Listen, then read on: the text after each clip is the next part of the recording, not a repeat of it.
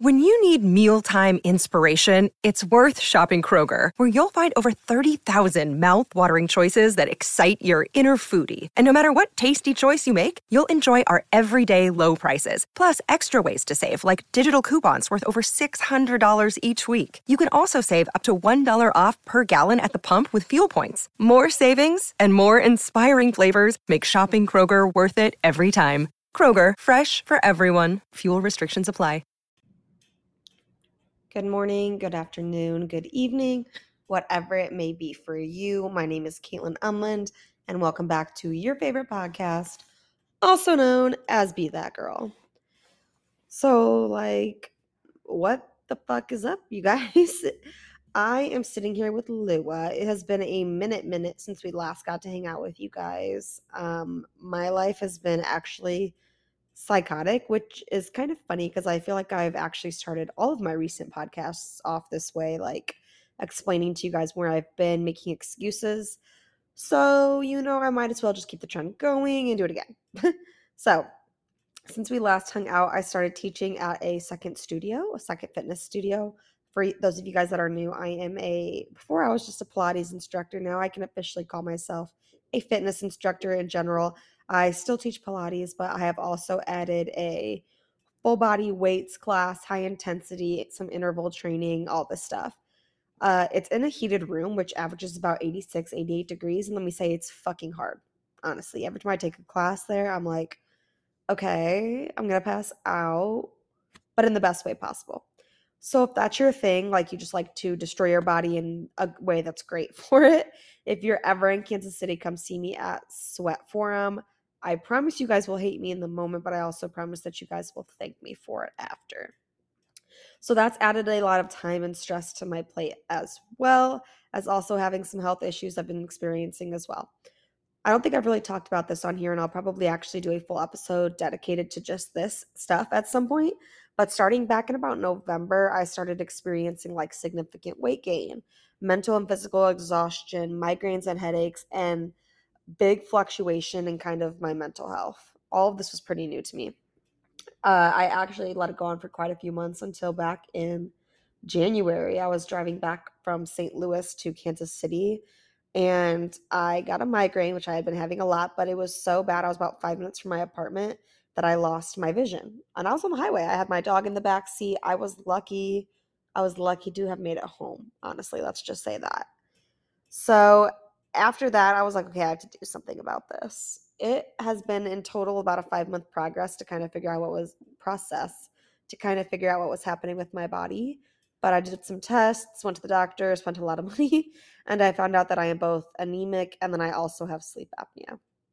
Now I know you're all thinking, you're 26, why do you have sleep apnea? One thing I didn't know is that there's multiple types of sleep apnea.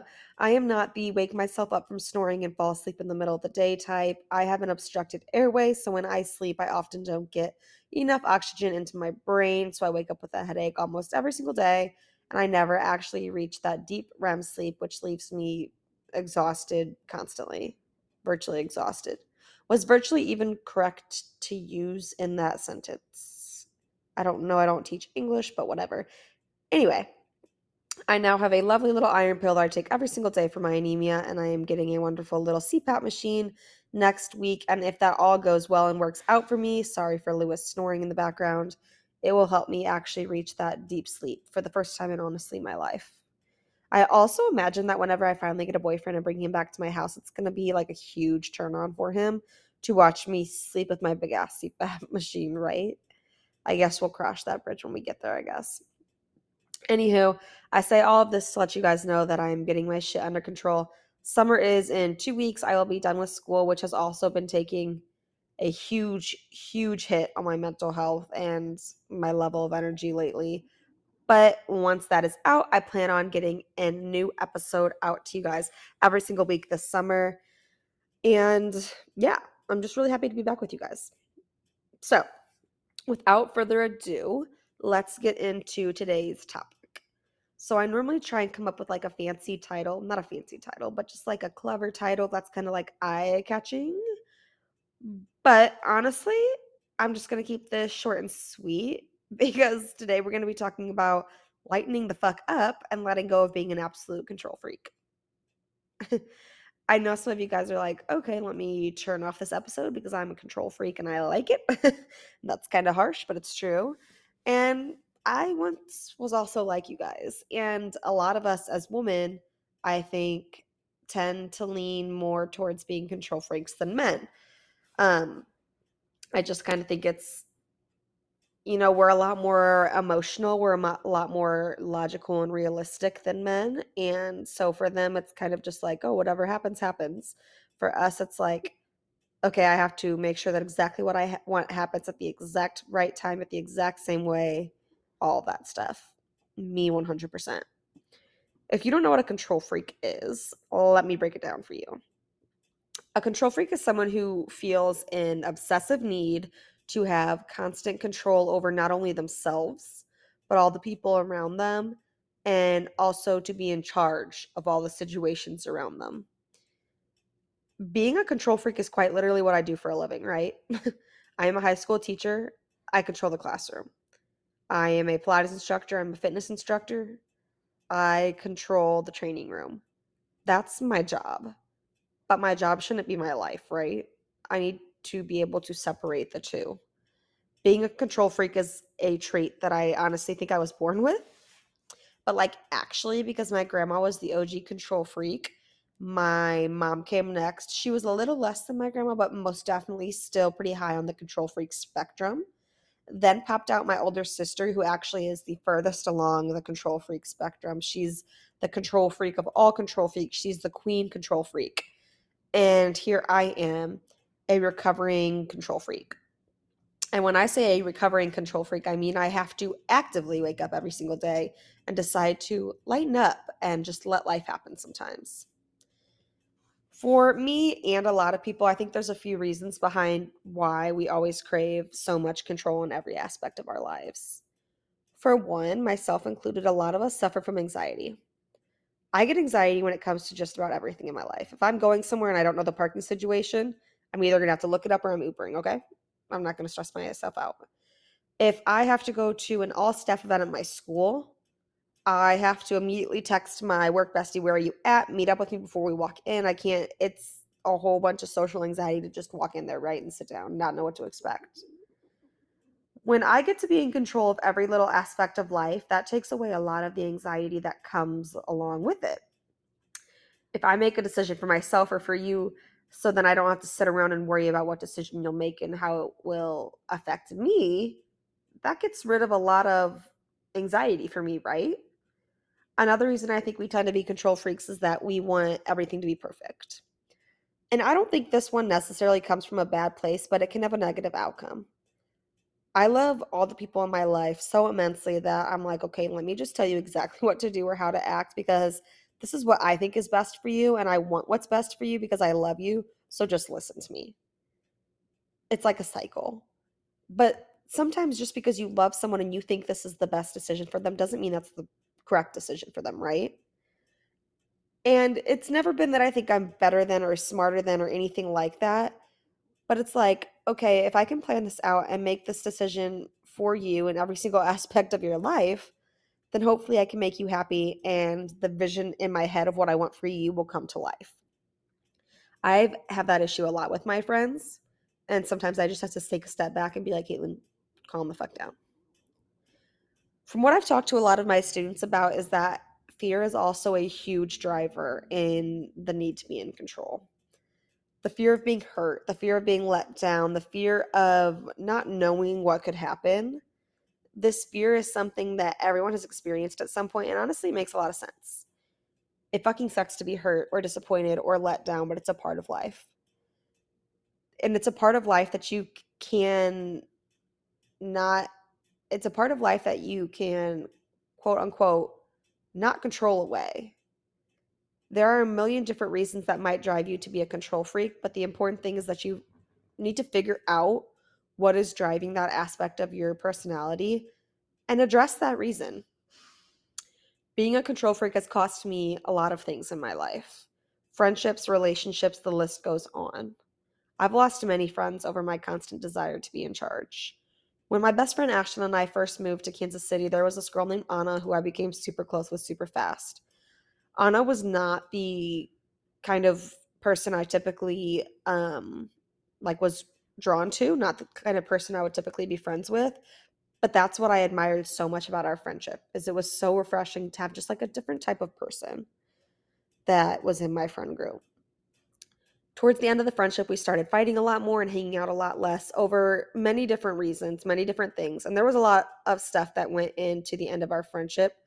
But the one thing that stuck out to me was she was speaking to Ashton, my best friend, about the whole situation. And she said, and I quote, "The only redeeming thing about her is her confidence," her being me. This was followed up with a nice long laundry list about how everything always has to be my way or highway. I'm always in charge. I'm a control freak. No one else gets to have a say. And honestly, this isn't the first time I've heard this. I once was told that I am such a big personality and such a leader that when I walk into the room, I suck the air out of every room that I'm in until there's none left for anyone else to have. Honestly, that's like a line of poetry. Like, I can't be that upset because that's really a great line. And at the time, it was true because everyone had to be doing what I wanted, when I wanted, and how I wanted it to be done. This part of my personality has also had a huge impact on, honestly, the majority of my romantic relationships as well. If there's one thing I've learned about men, is that they hate being pressured. And if there's one thing that comes along with being a control freak, it's being a peer pressurer as well. And it's not the peer pressure like, oh, you have to drink, you have to take a shot. No, it's the peer pressurer as, you need to do this now. You need to do it this way. I would be so controlling and try to pressure my significant others into doing things how I wanted them to be done and the way that I liked it, that it just continued to drive us further and further apart. And as I said earlier, this was not done in a malicious way. This was done in a way that I was like, I just know best and I want the best for you, and this is what I think it is. As I have gotten older, I have definitely calmed down in this area, but trust me when I say I have a long way to go, and I honestly don't think this is something that's ever going to completely go away for me. I think it's something that I will have to constantly work on for the rest of my life, but there are some things that have helped me along the way that I have to constantly keep in mind. So, first thing to keep in mind when learning to let go of control is that you cannot predict, control, or change the future. Okay, no matter how hard you try, you just cannot. No amount of planning, no amount of controlling, no amount of pressuring is going to stop the things from happening that are meant for you in your life. So why the fuck am I stressing myself out so much, worrying so much over things that I truly actually don't have a say in the end? It is okay to just let life happen. You can do all the planning in the world, but life is still going to happen the same way life always does. And all that time that you spent worrying and trying to change and trying to control is just going to be wasted. To me, and I didn't appreciate this when I was younger, but as I've gotten older, I really have. One of the most beautiful things about life is that you have both ups and downs. You know, when I was younger, I just wanted all the ups. Give me all the good stuff. But if I lived a life where I had nothing but ups, then it wouldn't be an up at that point. It would just be another day in the life, right? You don't appreciate the ups and the good things in life until you've experienced the downs and the bad things in life. Let the downs happen. Let the ups happen. Life is not a straight linear line. It's hills and it flows and it ebbs. And it's a beautiful thing to let life happen. Second thing to keep in mind, and probably the biggest, not everything in life needs a reaction. When I was younger, I had to tell everyone my opinion on every single thing that happened, whether it was warranted or not.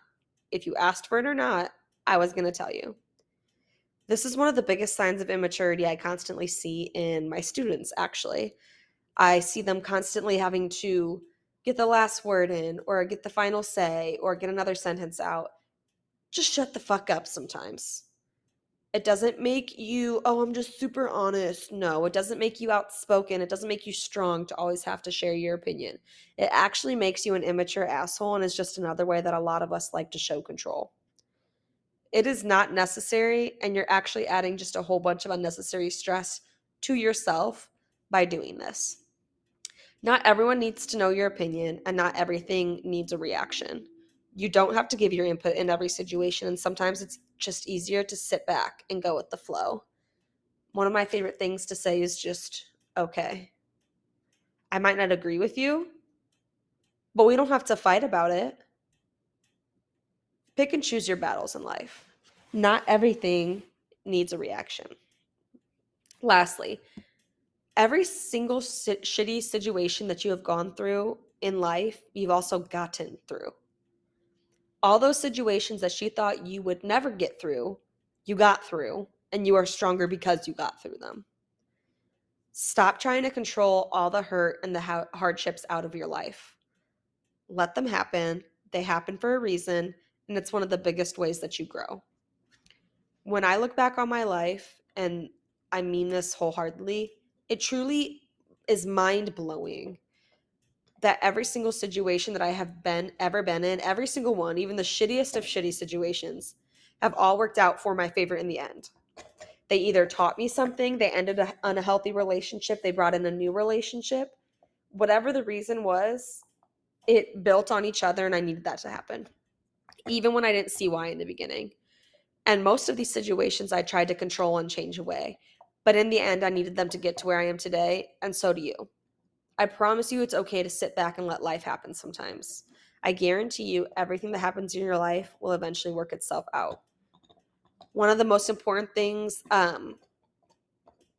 for me in life is that my life might not look the way that I thought it was going to look or the way that I maybe wanted it to look, but it looks the exact way that I needed it to look and the way that and the way that it's meant to look. Does that make sense? It's not what I wanted, but it's what I needed, and I'm thankful for that. As always, if you guys have any questions, comments, or concern, please slide in the DMs. I always want to hear what you guys have to say. If you have any episode ideas, any things of the sorts, I hope you all choose to take a step back and release just a little bit of control throughout the week. Go easy on yourself. Give yourself and others grace. And I will see you all next week. XOXO, the Queen.